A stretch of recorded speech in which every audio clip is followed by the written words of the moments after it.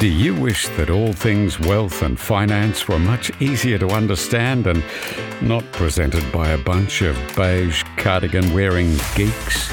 Welcome to the Clever Investor Podcast, where we're dishing up the easiest to understand finance program served in bite-sized chunks, so your brain will thank you as your knowledge grows.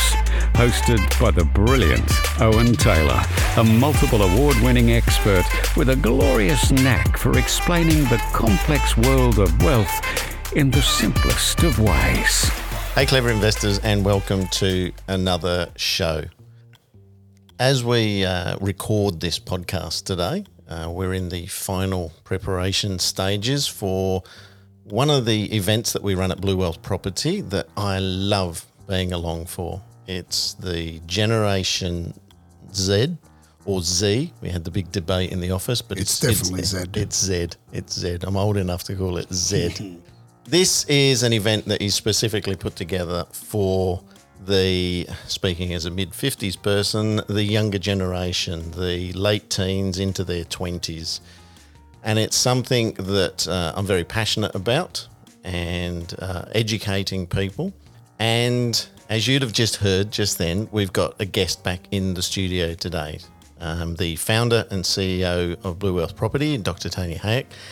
And I've grabbed him today because I wanted again to touch on the psychology of this situation, this whole event, this buying property thing for a generation that a lot of them are going to sadly bury their head in the sand, and it's all too much, and have a victim story about it. Tony, welcome. Thank you, mate. Good to see you, as always. Gen Z and buying property. Yep. Is it really? Can we really help them? Have they ever got a chance to do it, or should they just give up? Well, as someone who is basically your age, I'm going to claim a few years younger. We are of the generation with a different letter, so we're Gen X, and our generation, not unlike every generation since, was told that they couldn't afford to buy property and they'd be priced out of the property market. And the reality is that Gen Z is a different generation to the millennials or Gen Y, and Gen Y was a different generation to Gen X, and we're a different generation to the baby boomer. And the reality is that we need to understand the needs and profile of each generation in order to educate them appropriately. And what we found over the last, I've been doing this now for more than 20 years, and so many of my clients have aged with me or with us, and now they find themselves in their 50s with Gen Z children or younger Gen Y children, the sort of end of Gen Y, beginning of Gen Z type generation. And they're now coming in to invest. And a lot of people are surprised that, this current generation can actually afford to buy. But the reality is that they can certainly afford to buy. They just have to think differently. I think the biggest challenge that we find ourselves in 2023 is that still the people that disseminate the information, who are typically older, come from generations with a different baseline, a different perspective, a different thought process. Yeah, we grew up in a generation where you bought your own home and you lived there forever, and then you spent your life paying it off. It was relatively conservative and straightforward. And if you speak to a Gen Z person now, they couldn't think of anything worse than living in the same place their whole life. And so from our perspective, the clarity around what Gen Z wants will help us to better educate them. And when we did our research with the Gen Zers that work in this business and around it, what we think they want is not actually what they want. What they want is life choice. What they want is freedom. They want experiences. And so they will live in multiple different places. We know that the workplaces change, and not only do they have multiple jobs, but they also have multiple careers. And that's very, very different to what we were like when we were kids. Yeah. And in 2023, we're still trying to implement property strategies that were built 100 or more than 100 years ago by our great-grandparents who were all about the great Australian dream. Buy a house, buy it in a good location, and spend your life paying it off. Make sure it's over 1,000 square metres, which was a quarter acre block, and that doesn't apply anymore. No, who wants to spend the weekend cutting that amount of grass? Whereas Gen Z has no problem living in apartments. They have no problem moving apartments. They have no problem renting if it's in an area that they want to live in. But at the same time, they also do want to build. They want security. They want to hustle. You know, a lot of them have this, what they call the side hustle, you know, which we used to call a part-time job. But they're thinking differently because they want different things, and their approach has evolved out of the generations before them. And all of that goes to state of mind, as you know. Yes. Everything starts and ends in your head. So Gen Z event for us is an opportunity to educate the next generation and show them what's possible by thinking differently. And, you know, it's not necessarily about saving enough money to buy a home in an overpriced suburb of the city they live in because that's where they grew up and that's where they want to live. When you show them an alternative, which, you know, in many cases is rent vesting, you know, investing somewhere else and potentially renting where they want to live, all of a sudden it opens their eyes to a different way of life, a different approach. And they're much, much more comfortable with it. The sad part is that a lot of Gen Z gets sold by the media, by TikTok, by Insta stories and so on, that it's not possible for them. And so a lot of them give up on it. And I suppose a lot of that as well is also the group of friends that you hang around in as well. Of course. I mean, my son Joseph is 17. He's just about to finish his HSC. And he spent his whole life listening to me talk about property and thinking differently and you know, building knowledge and, you know, all that kind of stuff. And even the stuff that we didn't talk about directly, he's seen indirectly. And so he will have a completely different perspective than most of the kids of his age. And the Gen Z event will help some of his mates who attended the event to get more clarity on what is possible for them and how thinking differently gives them a leg up on everybody else in their generation. A critical part is obviously knowledge and surrounding yourself with that. Do you think that the Gen Zs that don't have the family environment around them, some of them have probably, you know, got parents that aren't living together or other different things on that. Do you have to have mum and dad and the 4-bedroom family home in the suburbs in order to do this? Definitely not. I mean, look, from my perspective, everything I learned was from everyone but my mum and dad. Yeah, my mum and dad were very much around that traditional buy a home, pay it off type environment, get married, have some kids, get a good job, study hard, you know, that kind of all those sort of traditional lessons you get from your parents. And they certainly didn't achieve in their lives financially the kind of security that they deserved after working as hard as they did, because the knowledge that was imparted on them by their parents was not quite right. And so, sure, they bought the house and paid it off, but now in retirement, they don't have any income generating assets. They're living in their biggest asset. Correct. So that's one of the things that we're trying to educate people on. You know, what you need to have income generating assets. And for Gen Z, what they have that no other generation has is time.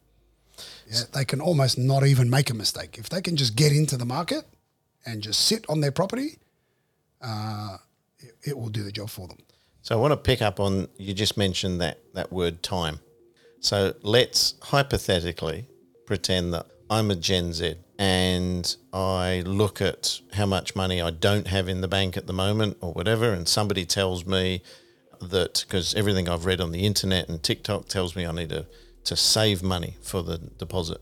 But when I look at how long it's going to take me to save a deposit, that's 2, maybe 3 years at least, maybe even longer of saving. Yep. How do you not lose your way with that plan? Because 4 years when you're 20 something, I remember when I was 20 something, it's like time. It's a long time. Look, I think there are lots of different ways to do it. Yeah, the fifth biggest bank in Australia right now is the bank of mum and dad. Apparently, over 60% of property transactions, first property transactions were supported by parents. Yeah, over the last couple of years in this recent wave. So there's this sort of generational money transfer essentially. Yeah. Supporting the next generation. That's not something that's unusual. But so for those who don't have that kind of support, many do, but some don't, they certainly need to have a plan, and they need to have someone who can help mentor them and discipline them and help them keep focused around getting to where they want to go. And, sometimes that's using your money wisely while you're waiting for it to build up to the point where you can buy a property. What are you doing with it? You're putting it in the bank and earning 1% on it, or do you have some managed funds? Is it working for you somehow? Do you know what the goal number is? Because the goal number quite often helps a lot of people work backwards. And if I'm going to have a side hustle, what does my side hustle need to look like in order for me to get to that goal? But the problem for most people is they don't have a goal and they don't have any clarity and they don't know how much they need. Well, it's all too confusing. It's all far too much. It's very overwhelming. It's a very overwhelming. I mean, so you keep harping on about this, but you need a plan. That sounds so boring. It is boring. Unfortunately, you don't get anything of what you want in your life without some sort of discipline. And us as humans need to tell ourselves the truth. In some ways, I can be very disciplined, and in other ways, very poorly disciplined. Like with chocolate. Like with food, for example. And so I think if people tell themselves the truth, they need to surround themselves with people that are going to keep them on track in areas where they're not disciplined. That's why people get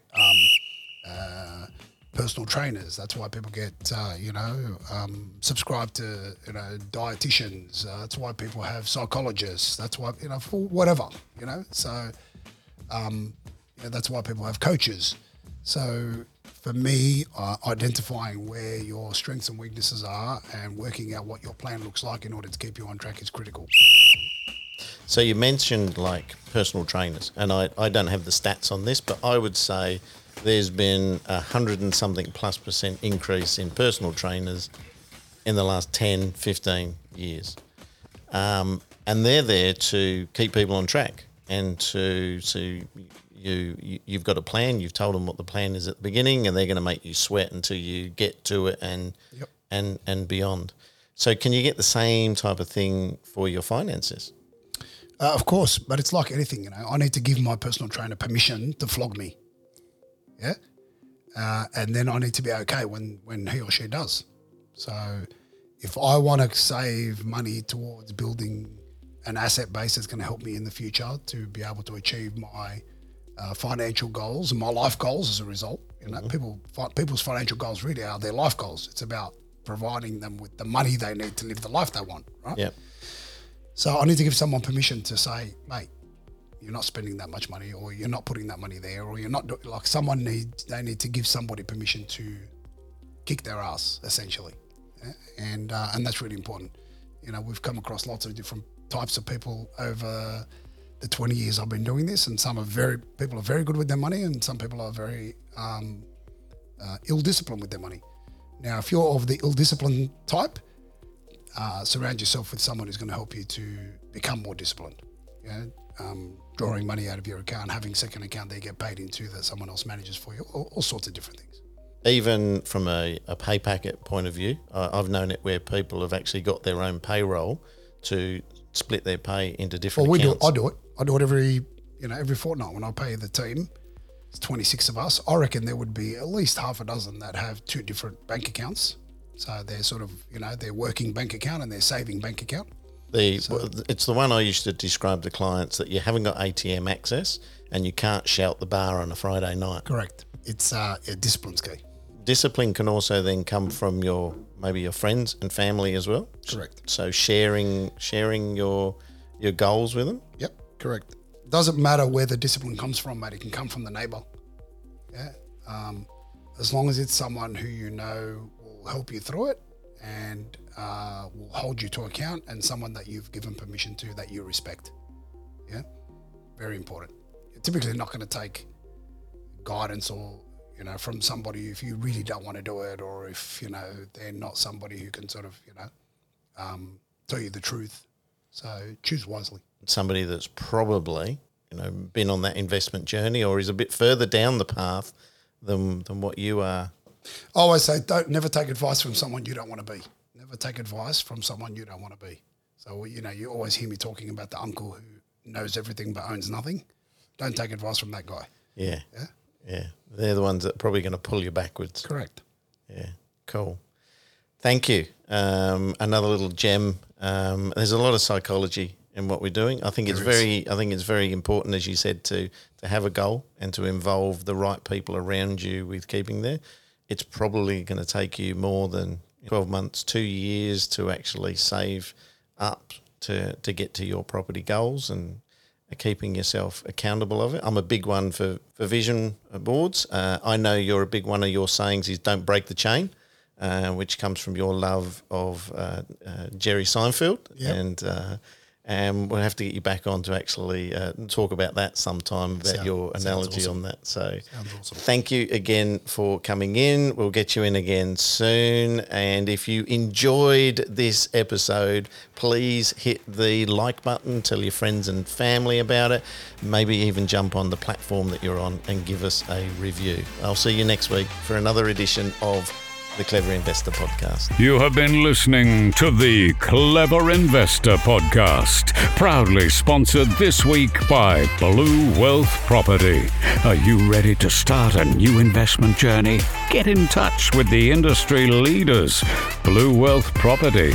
Blue Wealth have a proven track record in using research to identify growth markets, and Blue Wealth have supported thousands of Australians to buy the right property in the right market at the right time.